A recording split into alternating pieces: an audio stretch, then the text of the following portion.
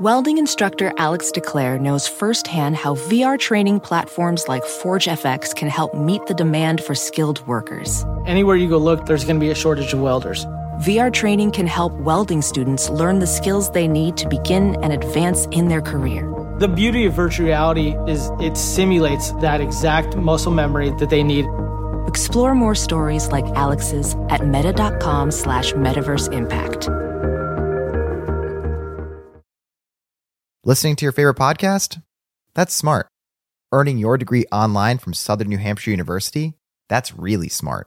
With 24/7 access to coursework, no set class times, and dedicated student support, you can go to school when and where it works for you.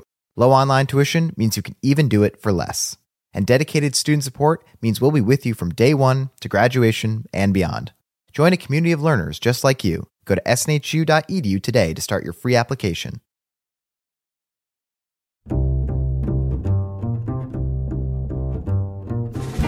I'm Alan Alda, and this is Clear and Vivid, conversations about connecting and communicating.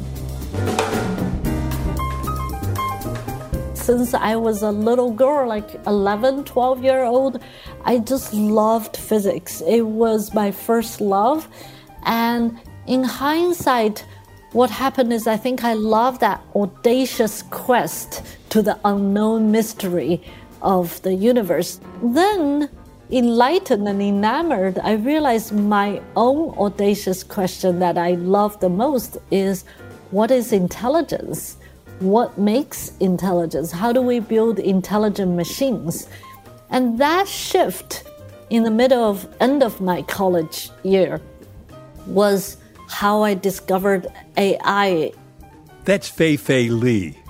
She's often called, somewhat to her embarrassment, the Godmother of AI. My conversation with her is the first of 3 special episodes of Clear and Vivid, exploring the dramatic impact that artificial intelligence has had in the last 12 months, since chatbots such as ChatGPT burst on the scene. Dr. Li has written a wonderful book recounting her work laying the foundation for those chatbots some 15 years ago. But the book, called The Worlds I See, is also a vivid portrayal of her own personal journey, from her childhood in China through a bold and risky gamble with her career, to her present concern that AI should help humanity, not destroy it. Thank you so much for doing this with me. I'm almost guilty talking to you for these few minutes because I feel like I'm stealing you away from making a future for all of us. Oh, thank you. No. I think part of the future is communicating with the public. Yeah, well, and you certainly do a great job in your book. It's such a vivid picture of the people in your life who have given you the foundation for so many things that you do that affect all of our lives. You like the book? Very much, very much. Congratulations. I was so interested in your stories about your life in China where you were born. And I don't know if it was as important a moment to you, but it would have been to me, that moment where you were doing so well in school. And then one day the teacher said at the end of the day, the boys should stay and the girls are free to go now. And you lingered outside the door to listen to what was going on. What did the teacher say? Well, yeah, we have to contextualize. There is still parts of the world that the roles of gender and the deep history is still, not the way we see it here. And the teacher, I'm pretty sure she was coming from not intentionally trying to hurt anybody, but she wanted the boys to be better. And she wanted to encourage the boys. And the way she encouraged them is to say what she probably believed in, which is that the boys will have more potential. The boys will likely to be smarter. And as a little girl who was a little feisty, it didn't rub me well. It wasn't great for me to hear. I picture myself being the person outside the door listening to that. And a woman at that telling the boys, you're smarter than girls biologically. I expect more from you. But don't worry, in a few years during adolescence, they'll get stupider. I mean, it's crushing.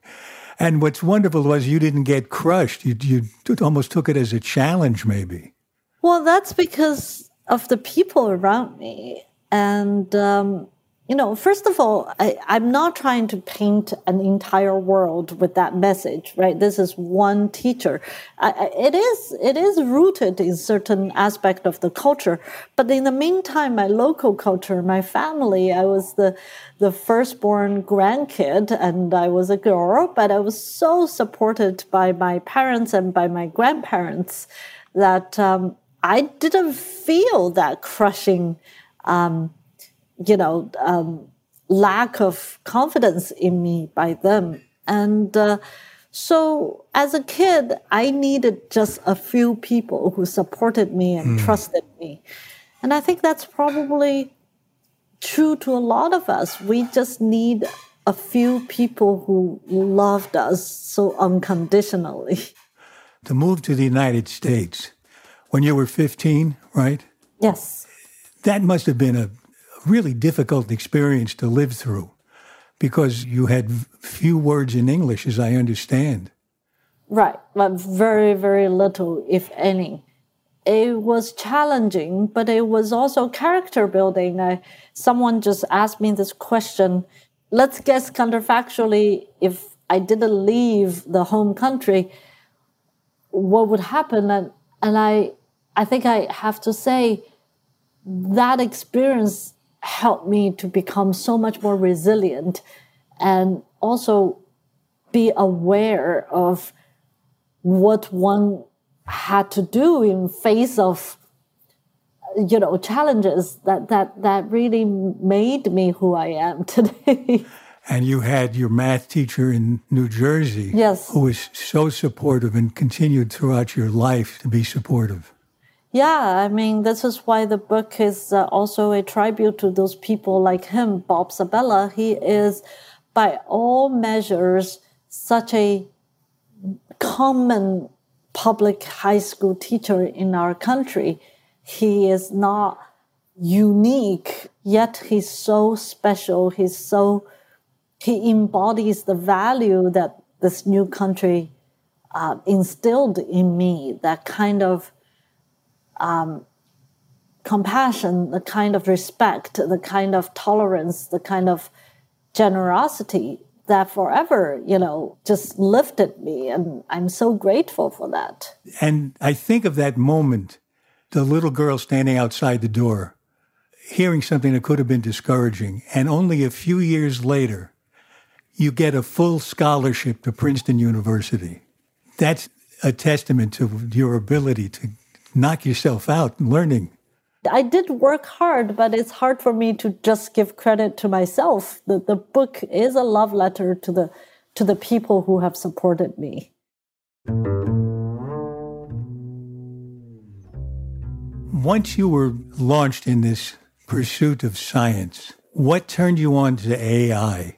Yeah, so Alan, that's a great question. So it really started with physics. I was just, I don't know, since I was a little girl, 11, 12-year-old, I just loved physics. It was my first love. And in hindsight, what happened is I think I loved that audacious quest to the unknown mystery of the universe. Physics allows you to ask the craziest questions, like beginning of space-time, boundary of the universe, the smallest particle of matter. And then in the middle of Princeton physics, I discovered even the physicists themselves, like Albert Einstein and Erwin Schrödinger, they turned their attention somewhat to an equally audacious question. But that's not a physics question. It's about life. And I became so enlightened and enamored, I realized my own audacious question that I love the most is, what is intelligence? What makes intelligence? How do we build intelligent machines? And that shift in the end of my college year was how I discovered AI. And I didn't know we were in the AI winter at all. I had no idea. I didn't care. It doesn't matter if it's winter or spring. It was summer for me because it's just so fascinating. We ought to explain for those who haven't come across that term that you mean that AI has had times in our history when it's bloomed and when people have got discouraged and dropped an interest in it, at least as far as the public is concerned. But you were talking about in a talk I saw you give about how you were living in a town in New Jersey while 30 miles away was Bell Labs. Yeah, where LeCun, is that who was developing neural networks. Yep. He and many scientists. I had no idea that when I landed in America, it was the moment that AI was, is experiencing that downturn, yet computer scientists like Yann LeCun were working on their neural network just 30 miles away from my home, American home. So how did you get from that to concentrating on images? I think I'm naturally a visual person because even in my early childhood, my dad takes me to these natural excursions and we look at butterflies, we draw the pictures of mountains, and there is this fascination of seeing. I find that understanding visual intelligence to be the most fascinating aspect of intelligence, and I just got into vision. I've heard you say that vision is more than just a sense, that it's an experience. Vision is intelligence. Vision is experience. Vision is understanding. And vision is planning. Vision is decision-making. Vision is socialization. Vision is a very cornerstone piece of intelligence itself. Well, at one point, your fascination with images got you to start to work with ImageNet, which I'd like to have you help me understand a little better. It's important to understand it because I think that's the project that made people call you the godmother of artificial intelligence as we know it today. It seemed to have been a big. I know you don't want to congratulate yourself too much, but I've heard that said about you, and I'm trying to figure out in what way was it a milestone? Right. I think it's best explained with actually today's breakthrough in, say, ChatGPT, right? Why are we seeing the AI breakthrough? Because we see powerful algorithms trained on a vast amount of data, the data of the internet, and that give us such powerful breakthroughs.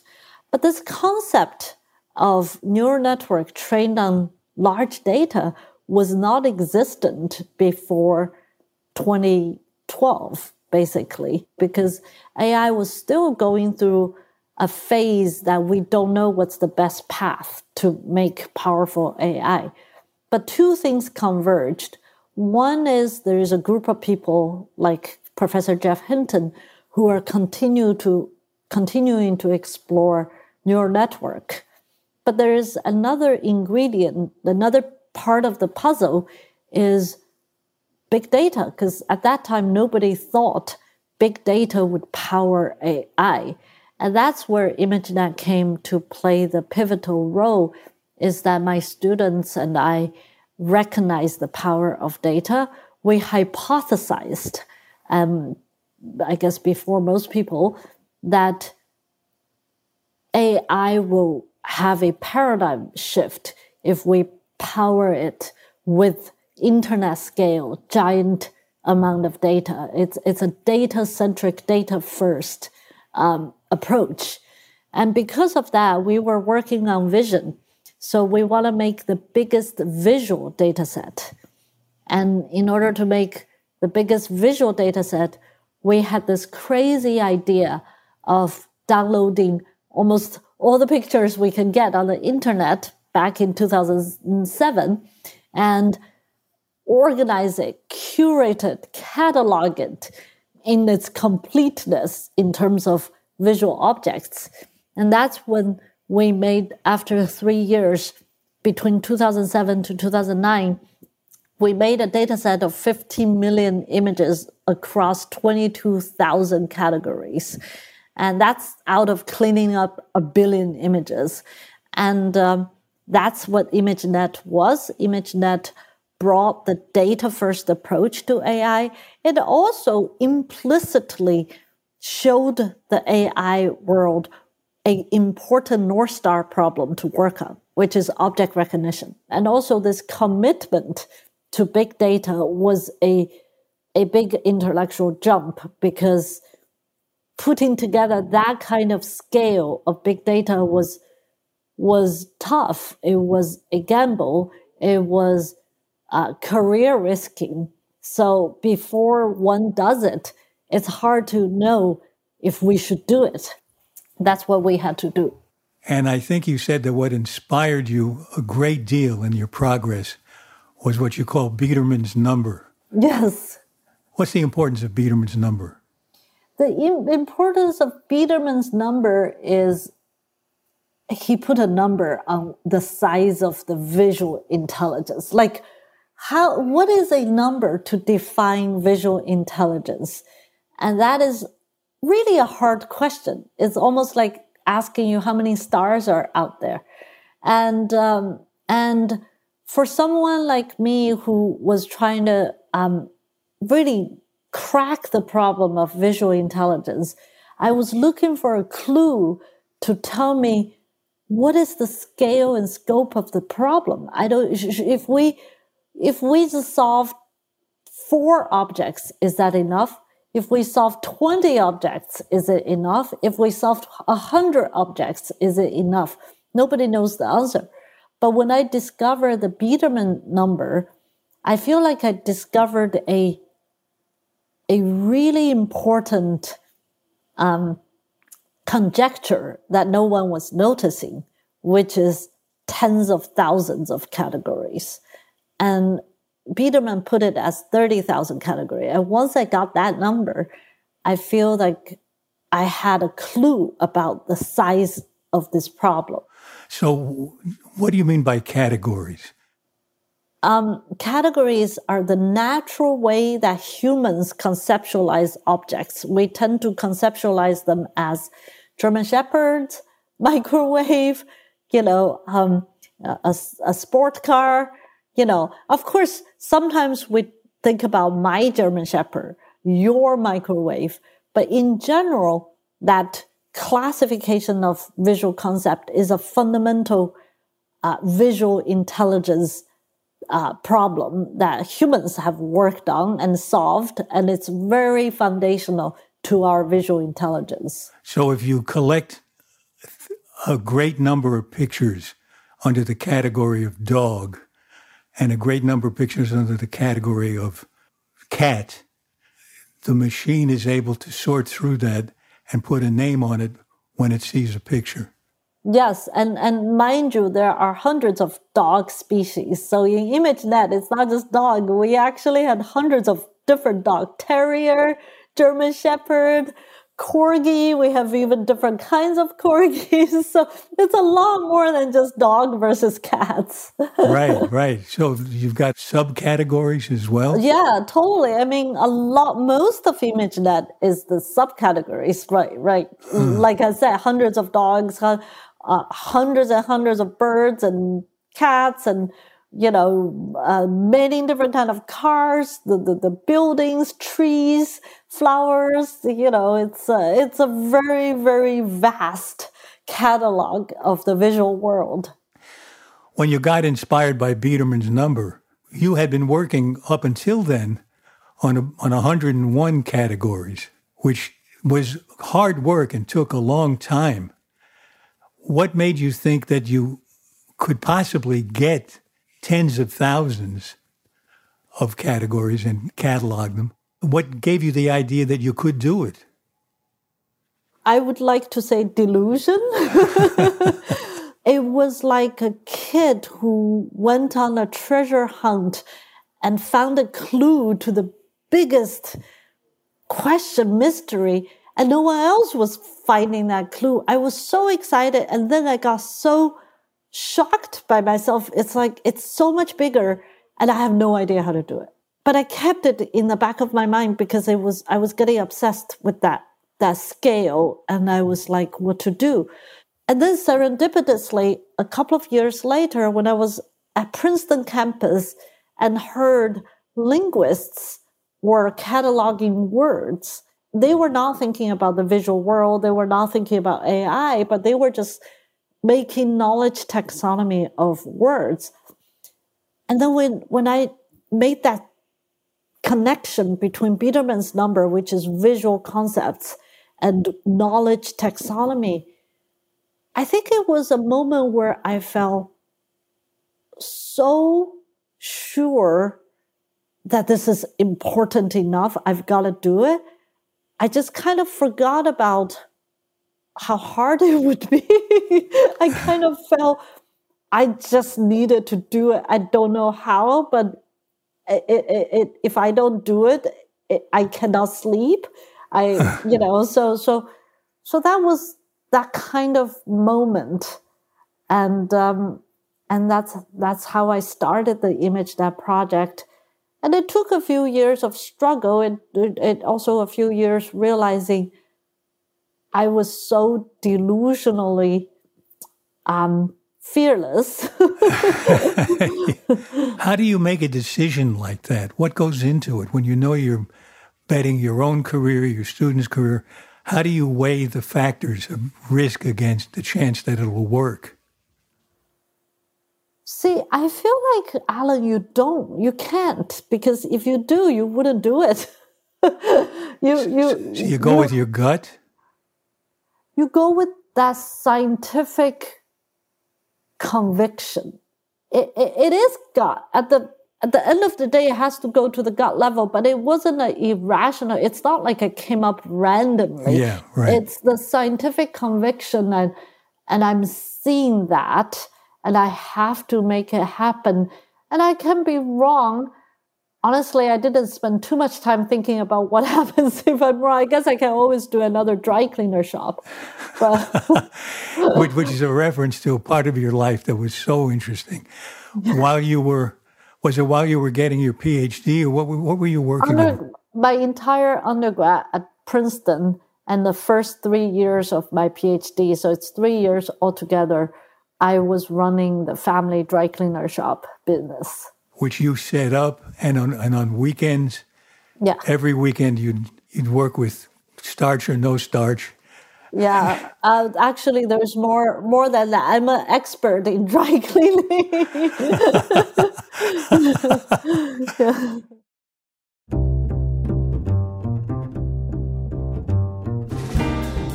When we come back from our break, Fei-Fei Li tells me how a question from her mother, who was ill in a hospital bed at the time, helped Fei-Fei Li determine her present passion, which is to ensure that AI develops in what she calls a human-centered way. Just a reminder that Clear and Vivid is nonprofit, with everything after expenses going to the Center for Communicating Science at Stony Brook University. Both the show and the center are dedicated to improving the way we connect with each other in all the ways that influence our lives. You can help by becoming a patron of Clear and Vivid at patreon.com. At the highest tier, you can join a monthly chat with me and other patrons, and I'll even record a voicemail message for you. Either a polite, dignified message from me explaining your inability to come to the phone, or a slightly snarky one where I explain you have no interest in talking with anyone at the moment. I'm happy to report that the snarky one is by far more popular. If you'd like to help keep the conversation going about connecting and communicating, join us at patreon.com/clearandvivid. patreon.com/clearandvivid. And thank you. Clover gives you the power to run a smarter, faster restaurant. See everything in real time with the kitchen display system. Streamline takeout and delivery with online ordering. With the right tech, quick service is getting even quicker. Clover, accept payments, run your business, and sell more. For a limited time only, visit Clover.com to get a $450 statement credit on qualified hardware purchases. That's www.clover.com. Listening to your favorite podcast? That's smart. Earning your degree online from Southern New Hampshire University? That's really smart. With 24/7 access to coursework, no set class times, and dedicated student support, you can go to school when and where it works for you. Low online tuition means you can even do it for less. And dedicated student support means we'll be with you from day one to graduation and beyond. Join a community of learners just like you. Go to snhu.edu today to start your free application. This is Clear and Vivid, and now back to my conversation with Fei-Fei Li. She tells a story in her book about how her mother, who was ill in a hospital at the time, asked a question about how AI could help ordinary people. And that sparked Fei-Fei Li to help create the Institute for Human-Centered AI at Stanford University.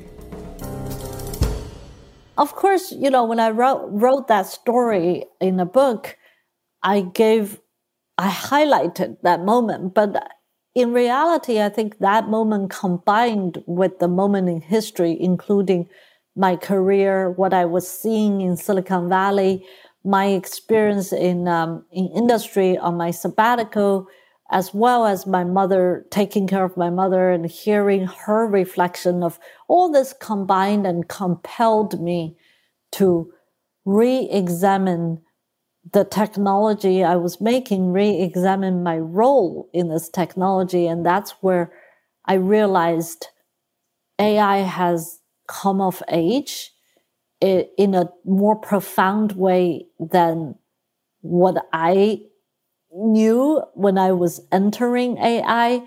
We now have a technology that can actually make real human impact, good, bad, and ugly. And it's so important we create a human-centered framework so that we can continue to develop this and deploy this and govern this in a human-centered way. What were you seeing in the technology movement that spurred you to think like this? So, well, first of all, I have had decades of experience taking care of my parents, ailing mom. And I think it's a very grounding experience. I know that I don't have the profile of AI leader. I'm not a Silicon Valley bro. I'm a woman. I'm an immigrant. I'm a caretaker. But that grounded me in humanity. It grounded me with humility and understanding of human dignity, human self-respect, human compassion. And I wanted to see technology helping humans. In the meantime, I was at Google, and I was very fortunate to be leading Google's cloud units, AI and machine learning. And there I learned this technology is impacting all industries. We were literally working with Japanese cucumber farmers all the way to Fortune 5 companies. And every sector, from healthcare to finance to energy to entertainment to e-commerce, and seeing that sweeping impact made me realize, wow, this is just the beginning. We really need to recognize the responsibility of this technology, rubber hitting the road, and we need to think deeply about human impact at that point. So what are some of the things that the Institute for Human-Centered AI does? What are you working on? So we work on three things: research, human-centered research, human-centered AI education, and human-centered AI policy. So in research, we are the leading institute at Stanford as well as in the academia world that gives grants and build interdisciplinary AI research. For example, in HAI, we have Digital Economy Lab that studies AI's economic impact.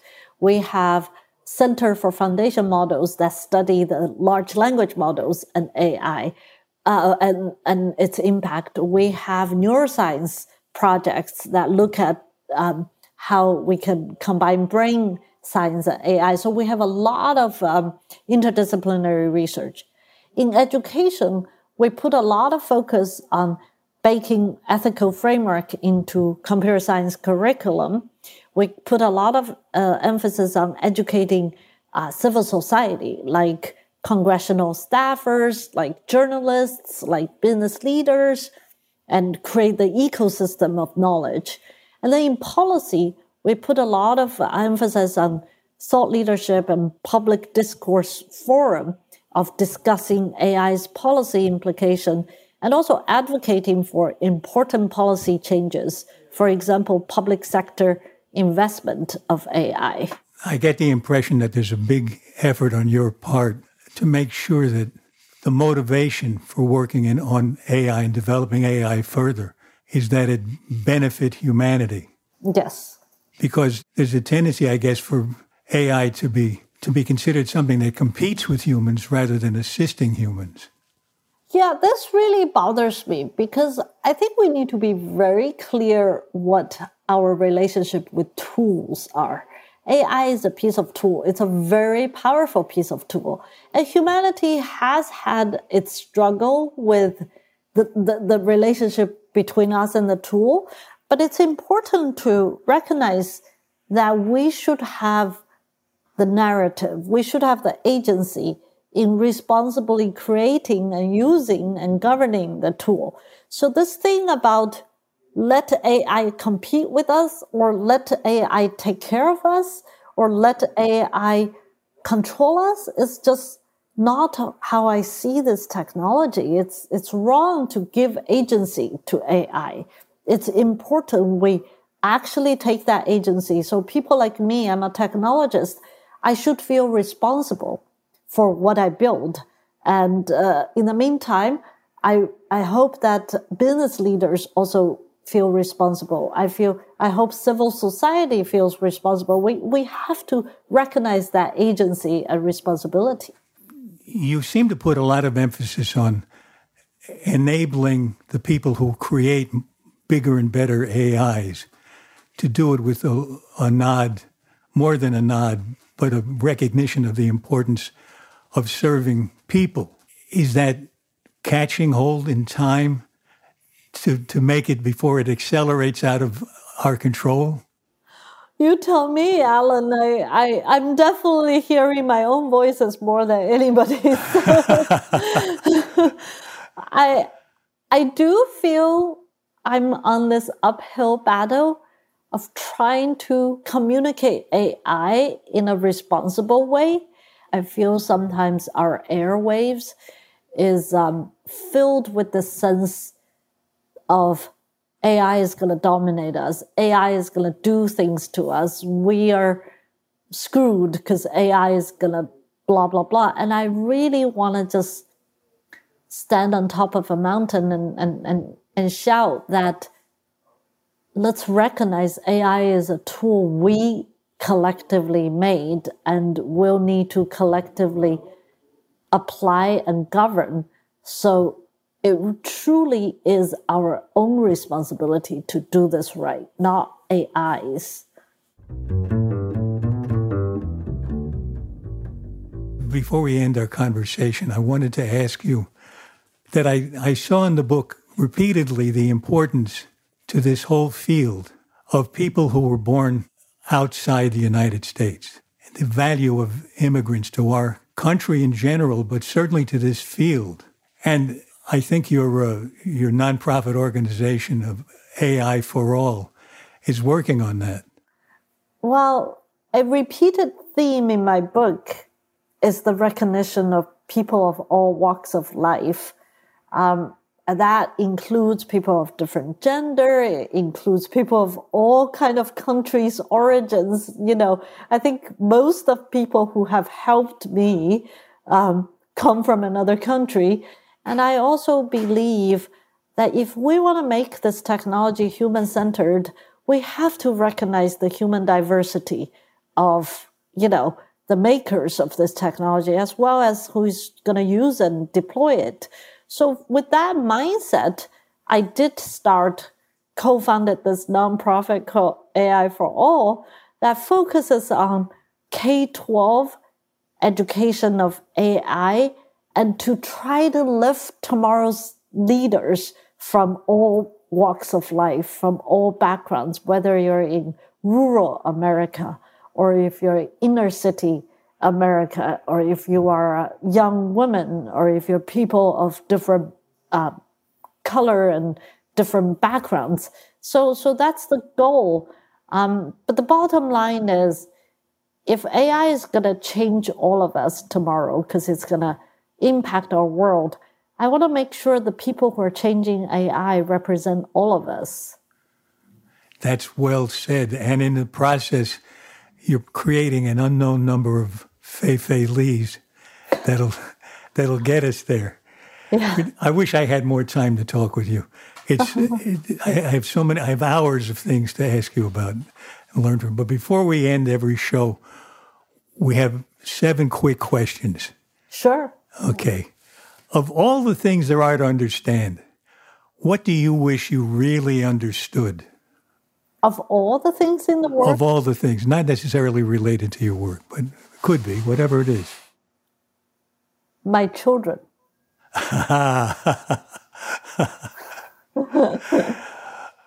It reminded me of my good friend Steve Strogatz, the mathematician, who said he wished he understood his dog Murray. But yours is even more useful. Well, I don't have a puppy, so. So, how do you tell someone they have their facts wrong? That's a great question. I want to say it depends on who they are, but I guess I will start by I respectfully disagree. Okay, let's go to the next one. What's the strangest question anyone has ever asked you? The strangest question. Oh, I got one that's good. What is the favorite category in ImageNet? Oh, that's interesting. What is the favorite? Is there one? It is so hard to answer. I would say I constantly take a lot of joy in browsing the pictures of the category of wombats. Wait a second. Why is that? Well, yeah, I don't know. I love wombats, I guess. Well, that's not only the strangest question, it's the strangest answer I ever got. Okay, I'm glad you think that way. How do you handle a compulsive talker? I stay silent. And you stay put? Well, it depends. If I'm rushing somewhere else, I need to extract myself. Okay, let's say you're sitting at a dinner table next to someone you don't know, never met before. How do you begin a really genuine conversation? I actually love those opportunities because it's just such a curious way of learning. I guess I would ask, what do you feel so excited about these days? Yeah, great. Get right to the emotion. What gives you confidence? Humanity. This is why, as an AI scientist, I find it strangely, I use the word humans so much these days because humanity is flawed. I'm going to admit it. But we're also incredibly resilient. Our arc of history, with all its ups and downs, is bent towards goodness. At least we want to. I believe in Dr. King's, the arc of history is bent towards justice. It's not just justice. It's for me, it's, there's goodness in humans. So I do believe in humanity. I have confidence in humanity. Doesn't mean I have confidence in every single individual. That opens up a whole other conversation we'll get to sometime when we meet. Last question. What book changed your life?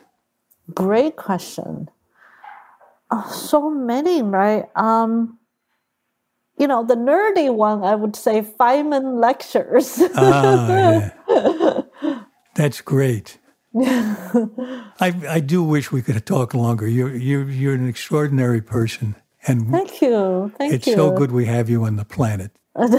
Thank you. Like I said, I think this moment communicating AI is part of my work because I think humanity so need honesty and authenticity in talking about AI. I worry that if we're not honest about talking about AI, we're not doing justice to the society, to our community.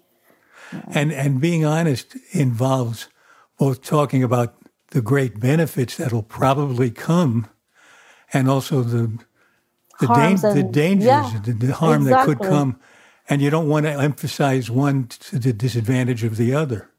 Right, and you don't want to be hyperbolic. You want to be nuanced and thoughtful, which means you're no fun for news. That's right, because the disaster gets the headline. Yeah. Well, thank you so much, Fei-Fei. Thank you, I appreciate Alan. it. Thank you.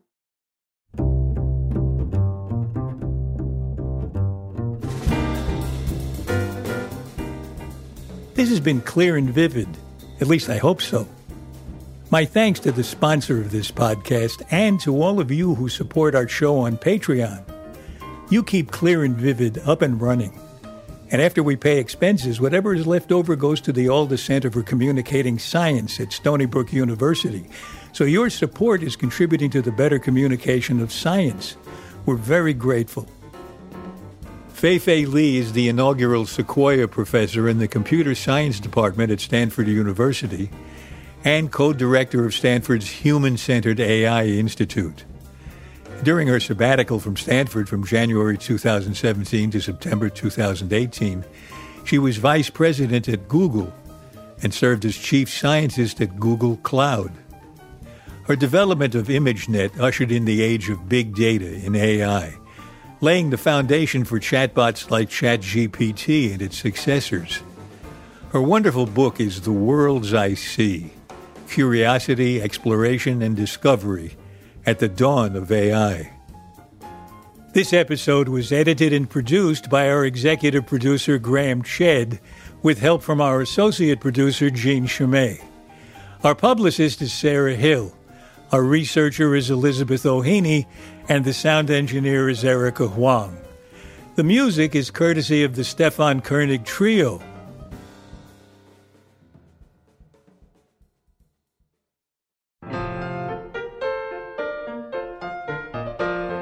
Next in our series of conversations, I talk with Eric Schmidt. Being the CEO of Google from 2001 to 2011, followed by 4 years as Google's executive chairman, has given him a bird's-eye view of the development of AI. He has many concerns about the harm that AI can cause. He's especially worried about AI-generated deep fakes. But he also sees benefits that today we can scarcely imagine. For instance, while chatbots work by predicting the next word, there are many, many examples where predicting the next word is also a technique that you can use to predict the next gene, the next protein, and it uses the same principles. So what does this mean? How about better batteries? How about more efficient energy distribution? How about better carbon management? Climate change alone, one of the greatest dangers to humanity in the long run, will be materially improved by this. Plastics, paint, pollutants of one kind or another. We're going to look back on this period and say we were so ignorant because we were using such simple materials, components, and so forth in our built existence. And this is how progress goes on. It's great. And all of these are happening at a speed that is incomprehensibly fast compared to what it was 20 years ago, 30 years ago. Eric Schmidt on the good as well as the bad and ugly of AI. Next time on Clear and Vivid. For more details about Clear and Vivid and to sign up for my newsletter, please visit alanalda.com. And you can also find us on Facebook and Instagram at Clear and Vivid. Thanks for listening. Bye-bye.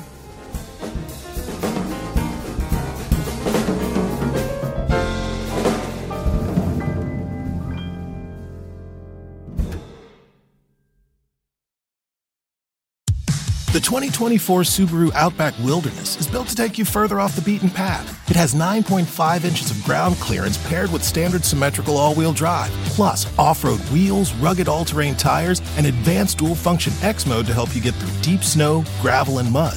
The 2024 Subaru Outback Wilderness. Adventure elevated. Visit Subaru.com/wilderness to explore the family of rugged Subaru Wilderness models. Listening to your favorite podcast? That's smart. Earning your degree online from Southern New Hampshire University? That's really smart. With 24/7 access to coursework, no set class times, and dedicated student support, you can go to school when and where it works for you. Low online tuition means you can even do it for less. And dedicated student support means we'll be with you from day one to graduation and beyond. Join a community of learners just like you. Go to snhu.edu today to start your free application.